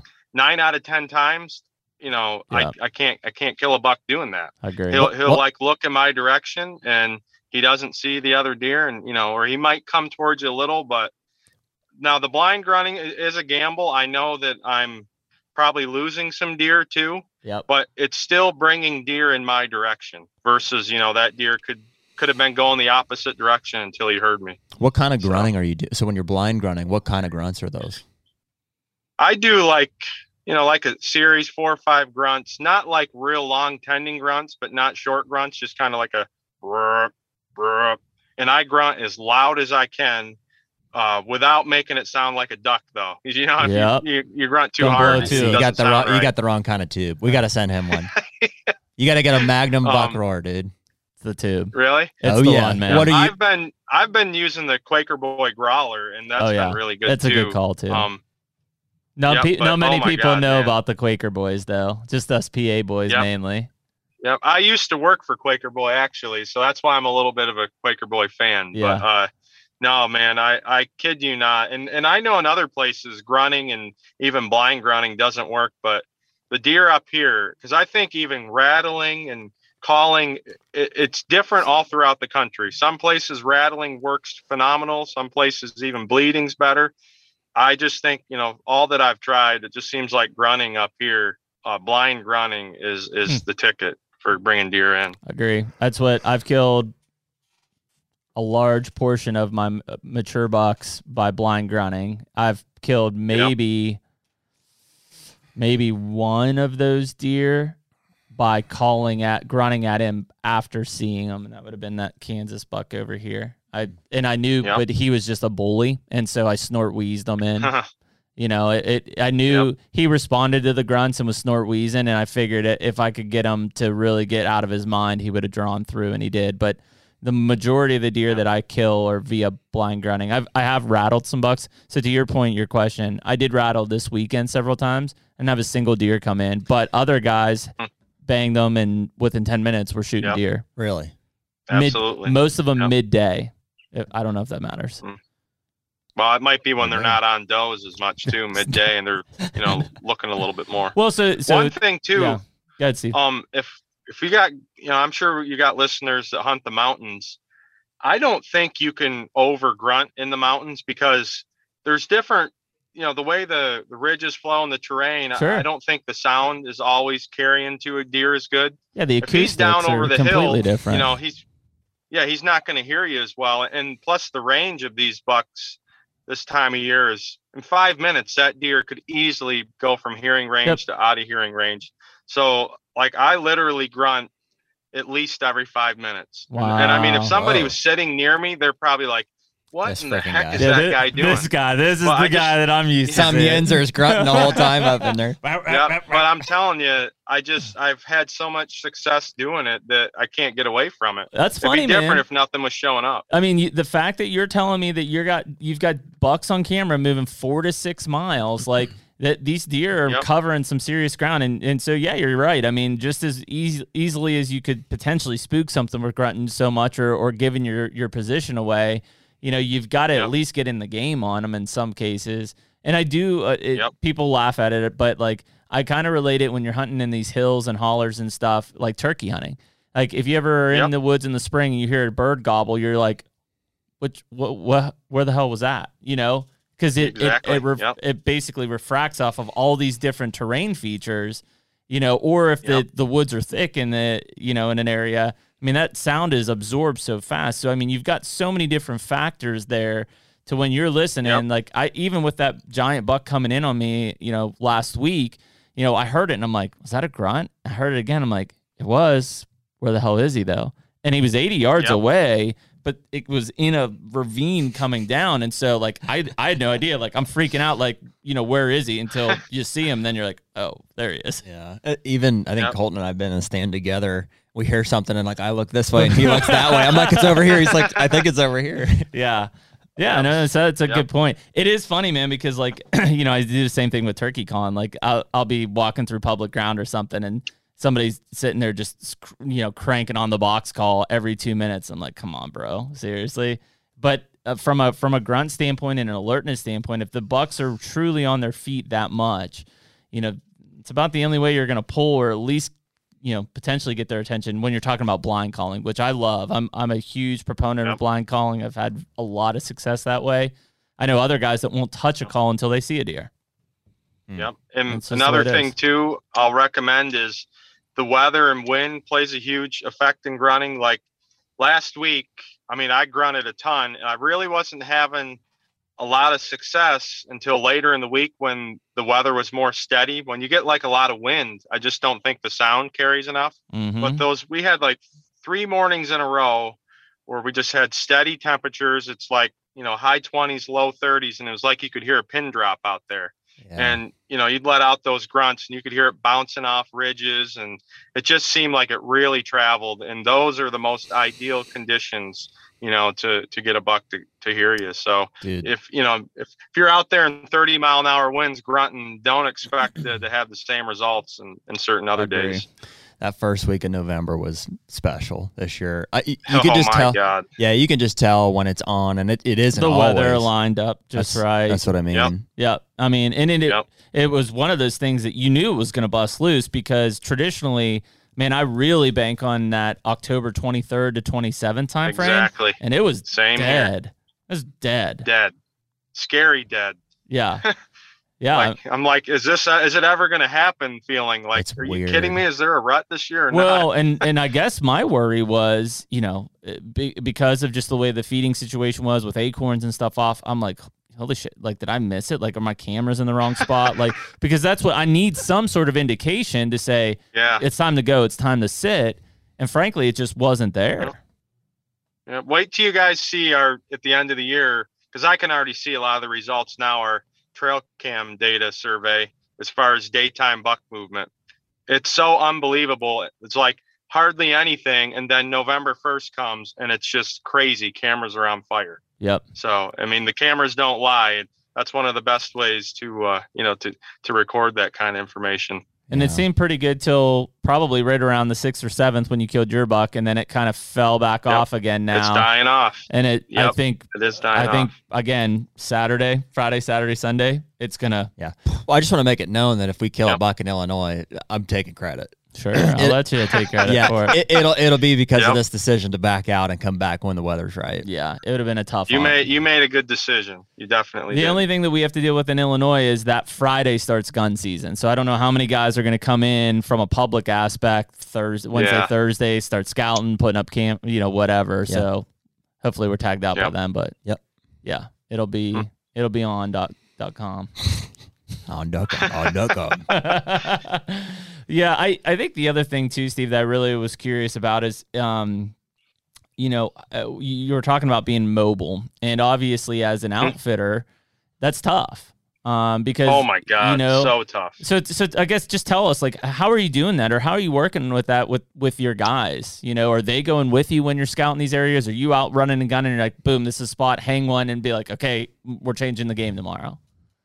Well, it used to be. The biggest problem this year is we're lacking like consistent spots. Like normally, like I said, you find the food, you have a good idea where the bedding is.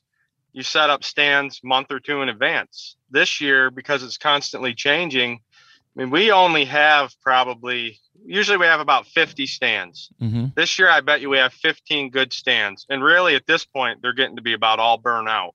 If you are seeing deer, the mature bucks they're skirting around them, and then so most guys come into a group, and it's so hard, especially like most guys do a 3-day hunt, to just get everyone always readjusting, reorganized. Like we really weren't set up for a year like this. I know that we've killed some good deer recently, but if I had more mobile hunters, which next year I've already made up my decision, you're going to have to be mobile, or unfortunately, not being mean, but I really think you're wasting your time here.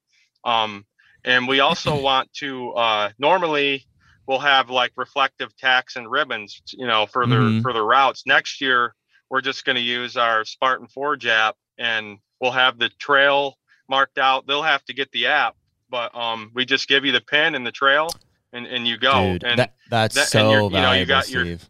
So valuable. You got your climber, whatever. And plus, it's just less intrusion. You can be in a stand somewhere. I can find something hot. Bam! I throw you the pin, throw you the route, say, get out of your stand, pack up, and set up here. Like that's what we normally we haven't had a year where we really had to do that. But knowing that we're going to probably have that gypsy moth problem again next year, no acorns, I'm just planning ahead. And I really think though, even in years when there is a good acorn crop and things are a little easier, I still think that's the better way, because you can always have stands that die, or you might find something better. And it's going to make the work a lot less for us. Like I don't have to be walking 4 or 5 guys to and from their stand some days. I give you the pin and the route, and it's on you then. So that's what I think you got to do. Be mobile. Yeah. We use the hunt stand, like the track feature, and so Corey was able to get to his stand that way. But we also put some night eyes out on the way. Yeah. And he told me that he was getting out the first night, and he's like following this trail, and he gets up to one of these night eyes, and he's like pulls it out of the tree, and it's not ours. Oh, that happens to us too. Trust me. Yeah. That's luckily, I've walked so many of the trails, and I'll find other people's trails. Usually what I do is I'll put two tacks or, night eyes up, say, just follow the ones that you see too. But, then you're eating up a lot of tacks that way as well. So we definitely got to get, like I said, we're not doing bad. Obviously we killed another big one this morning.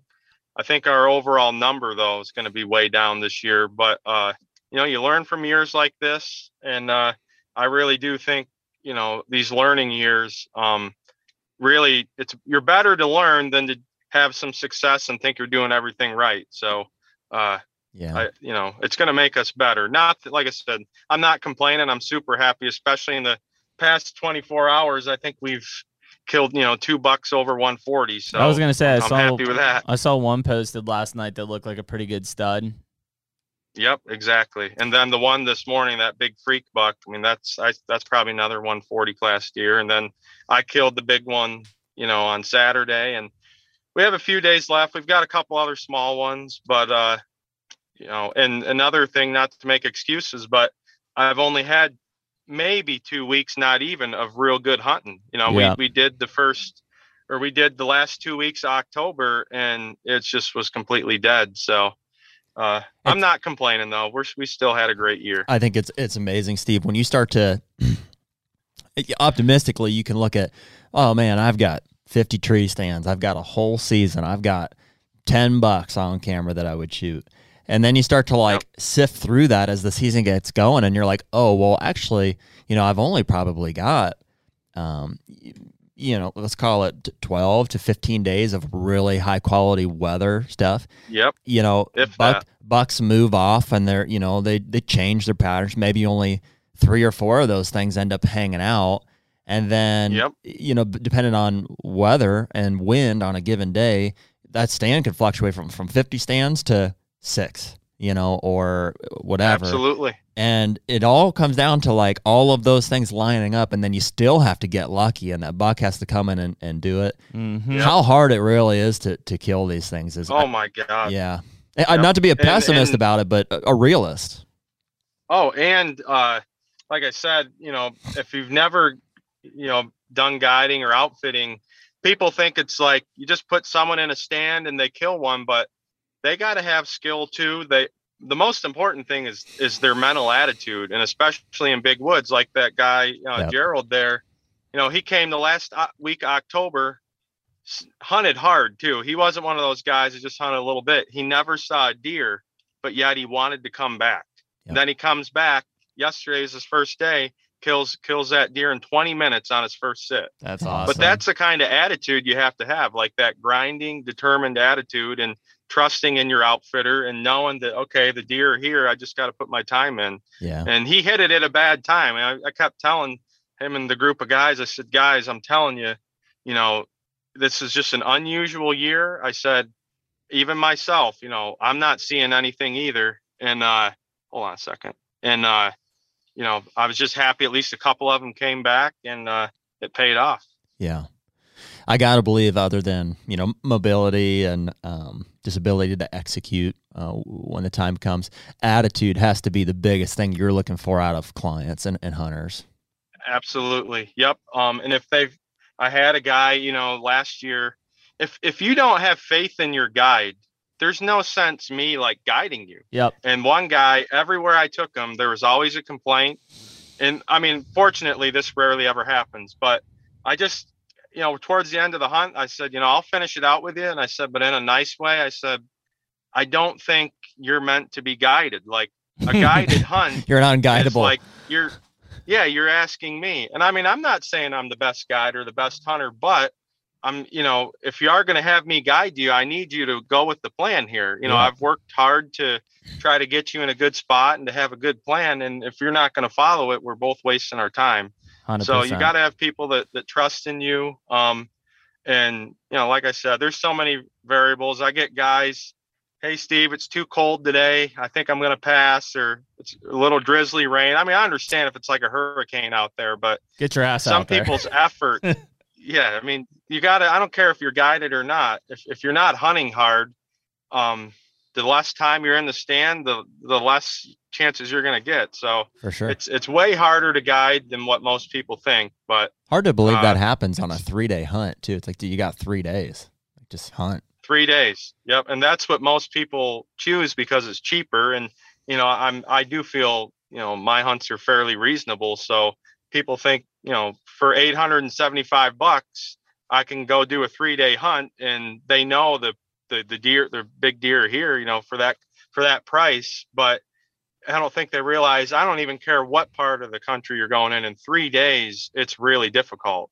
and it's hard to make an adjustment. Like everything I planned for,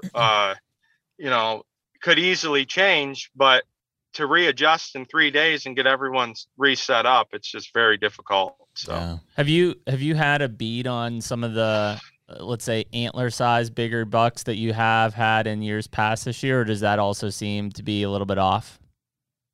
No, actually I think this year I've had a good beat, and even all the big ones that we've taken, it wasn't like we didn't know where they were. We were like, even the buck I shot, I intentionally went in to kill that deer, and I'm making it sound easier than what it is. I mean, I'm sure there was some luck involved, but that was the deer I killed. These other ones we've got this week, we kind of knew they were there. We've been seeing a lot of our target deer too, but getting them in bow range is another story, or we've had some misses.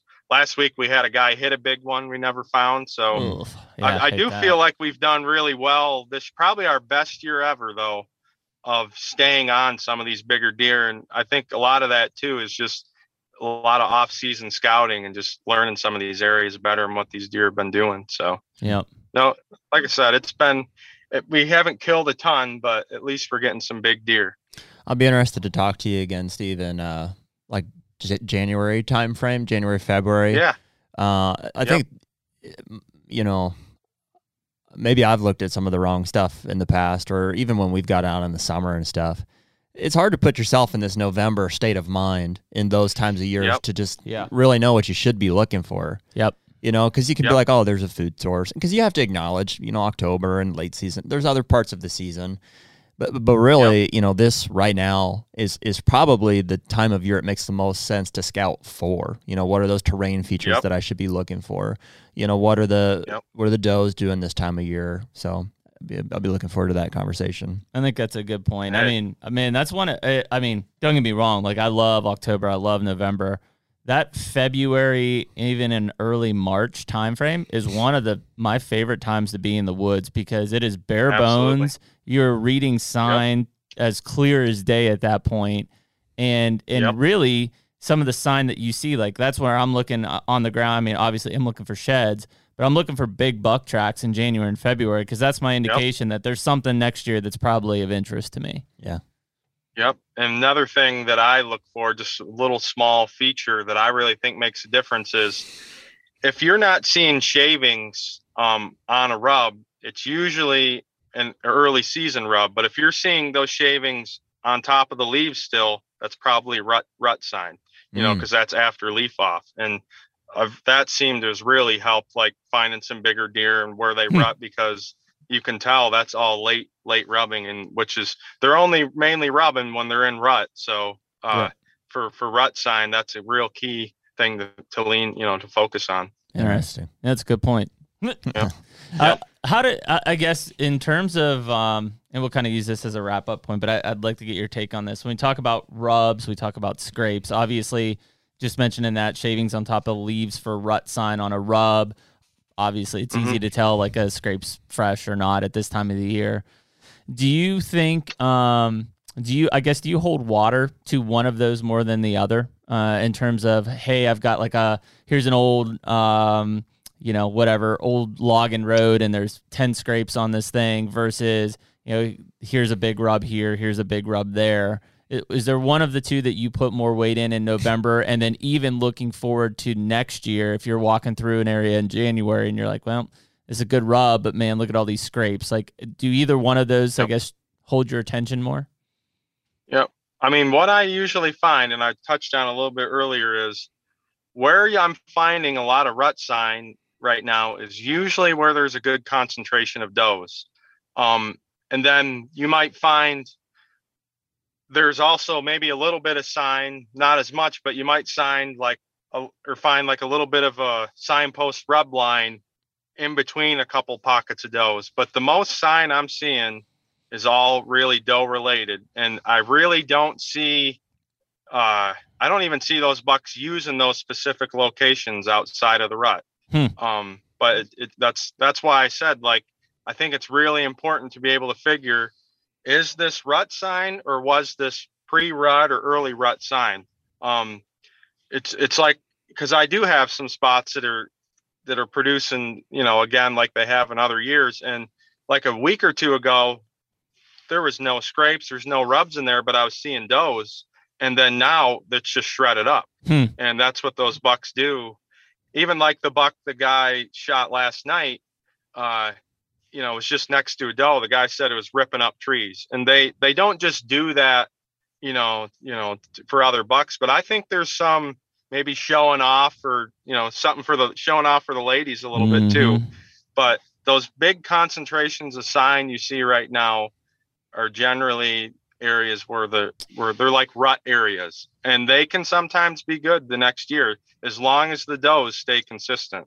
I always say, I think the biggest key in the rut is knowing what your does are doing. But sometimes, though, it seems like does tend to be a little less, maybe I would say, vulnerable. They'll go into areas where bucks don't feel as safe and secure. Yeah. And it seems like in those areas, the bucks will stay back a little bit and just kind of scent check the trails that the does are using. But if you can find those more secure staging areas, and that the does, especially doe bedding, if you can find consistent doe bedding every year, you'll probably find some real good sign in there. And in my opinion, that's probably the best place to hunt the rut and kill a mature buck right now. Where I was going with that is that, we've been talking about, as we're looking at properties to hunt, lease, buy, whatever, there's and it goes back to your scouting in July question. Like, cool, we saw 1 in 60 class 10 point at the head of that holler in Illinois in a bean field, and it's like, that's a big buck, like, let's get on them.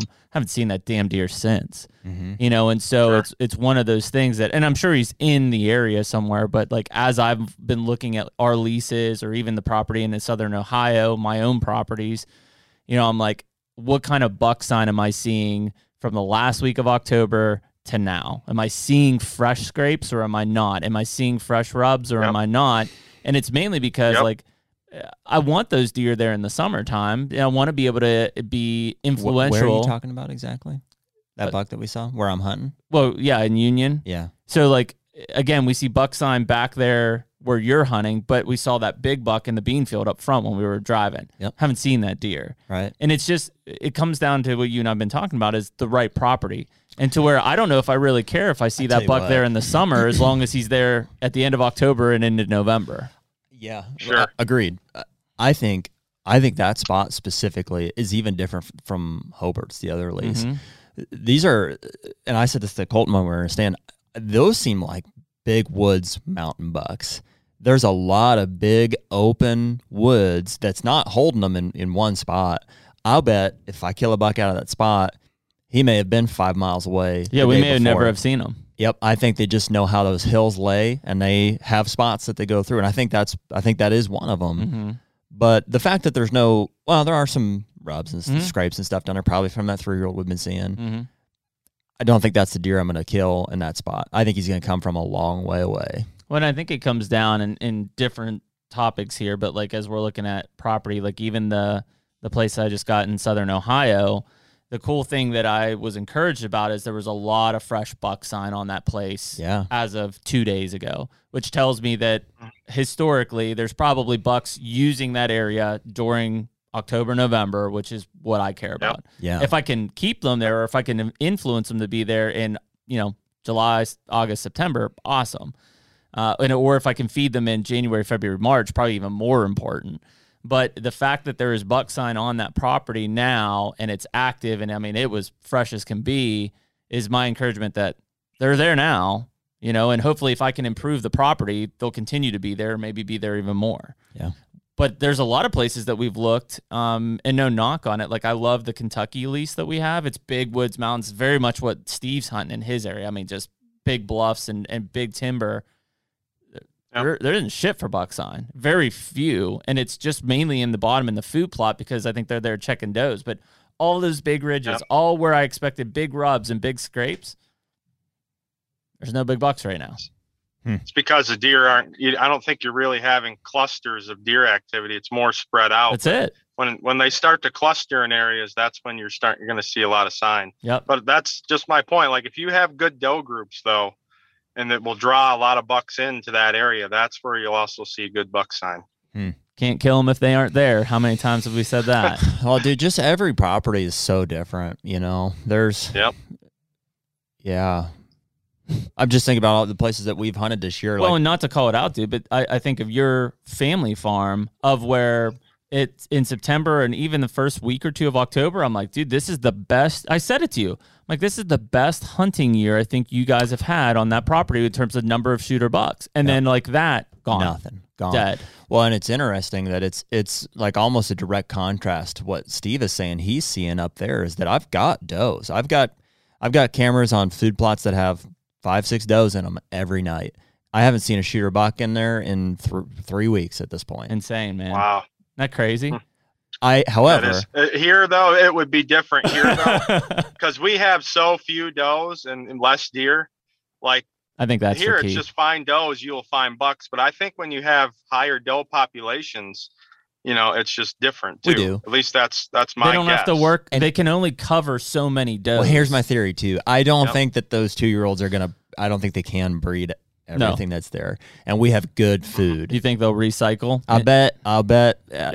After Thanksgiving, those big bucks, and we'll have a rut probably through December because I have so many does and I have the food. Classic big farmland. Those bucks that are left will come back. Yep.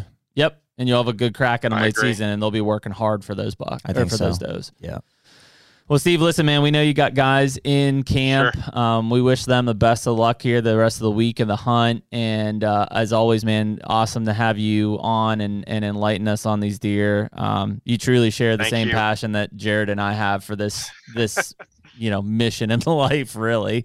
And like Jared said, I think we get you back on here in that early winter time period because as much as I hate to say it, it'll come up fast, but we're going to be switching our minds to next season, really.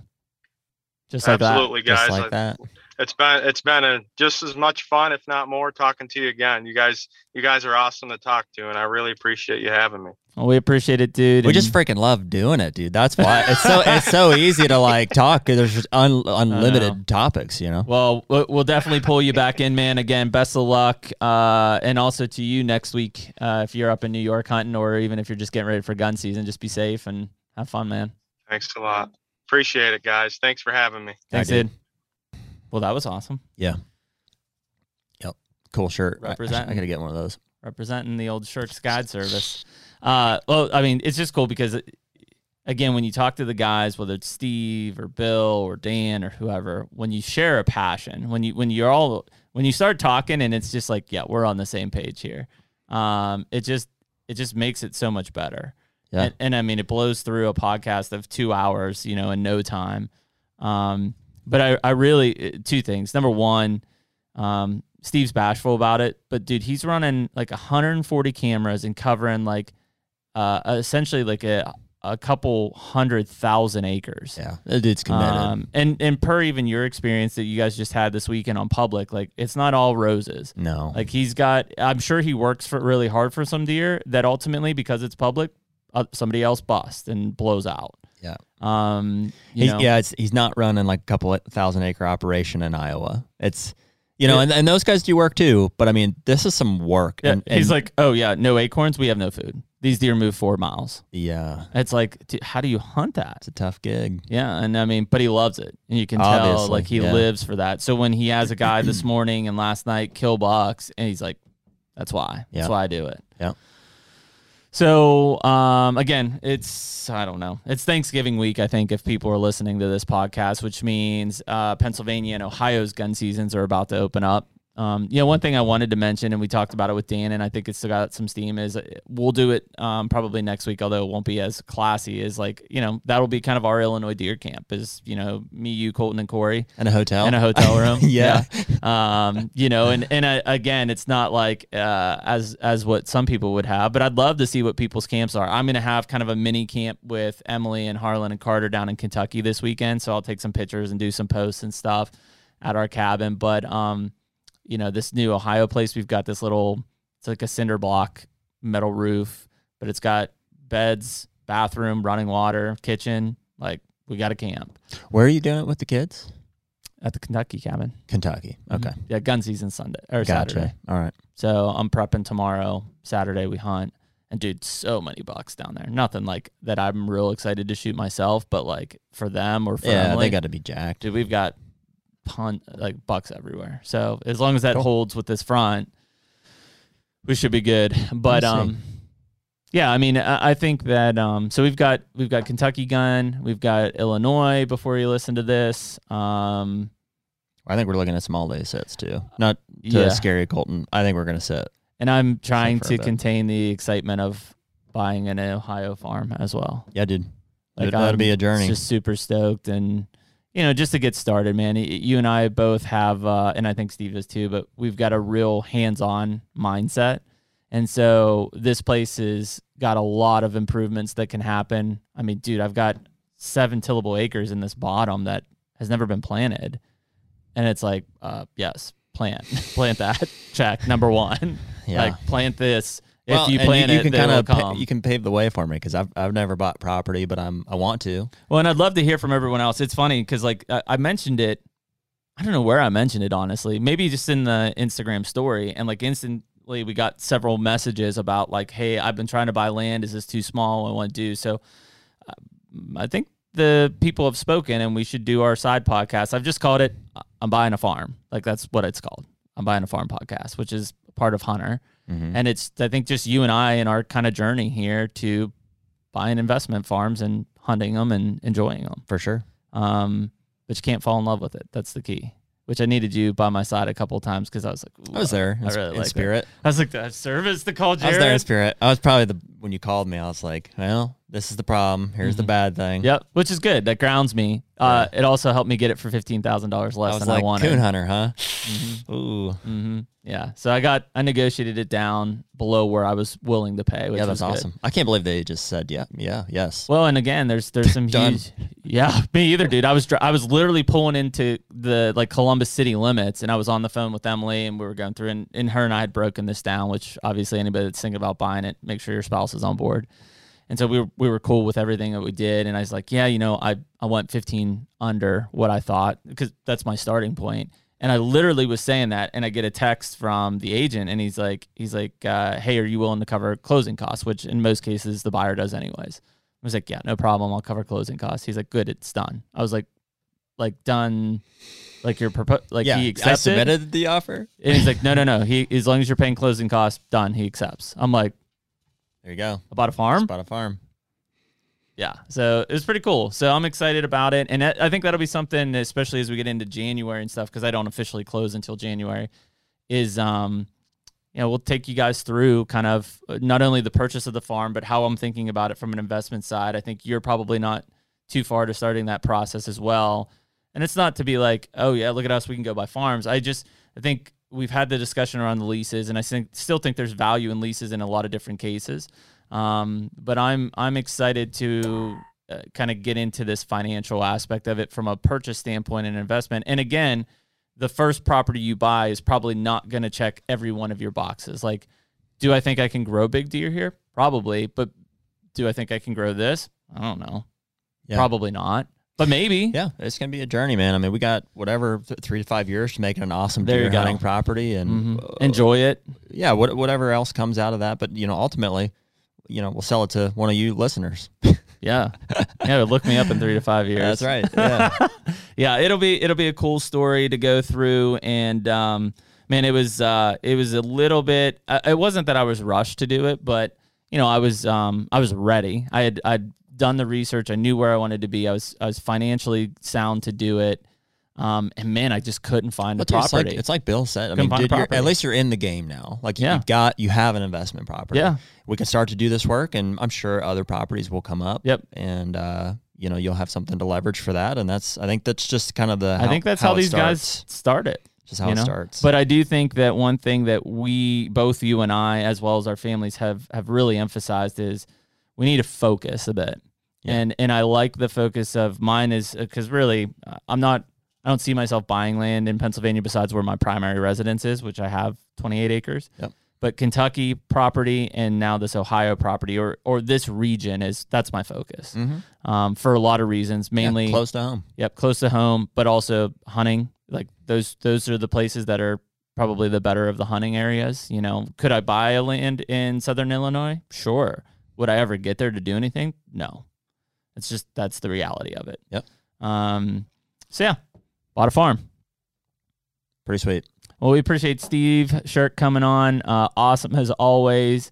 If you're a mobile hunter and you're thinking about trying to chase some big woods brutes, I'd look Steve up in early 22 because it sounds like he's going to have some openings. And frankly, I think the last time we talked to him, he said, like, I don't have openings. Like, I'm booked up. Yep. So, and shit, maybe you'll join us. Maybe it'll be a hunter camp. Come hunt with us? Yeah. That'd be cool. Yeah. Is that if anybody wants to come hunt with Jared and I? Yeah, it sounds like he's got maybe some time. I think that would work. We'll make it work. Well, we appreciate you listening to episode 47 of Hunter Podcast with Steve Shirk Jr. of Shirk's Guide Service, Pennsylvania, Big Mountain Bucks. It's still November. You're still grinding. Keep it up. It'll happen. Be patient. Be safe. I'll have another one of these sitting by the time next time we're on here. I hope so. All right, guys. We appreciate you listening. We'll see you next week. Later.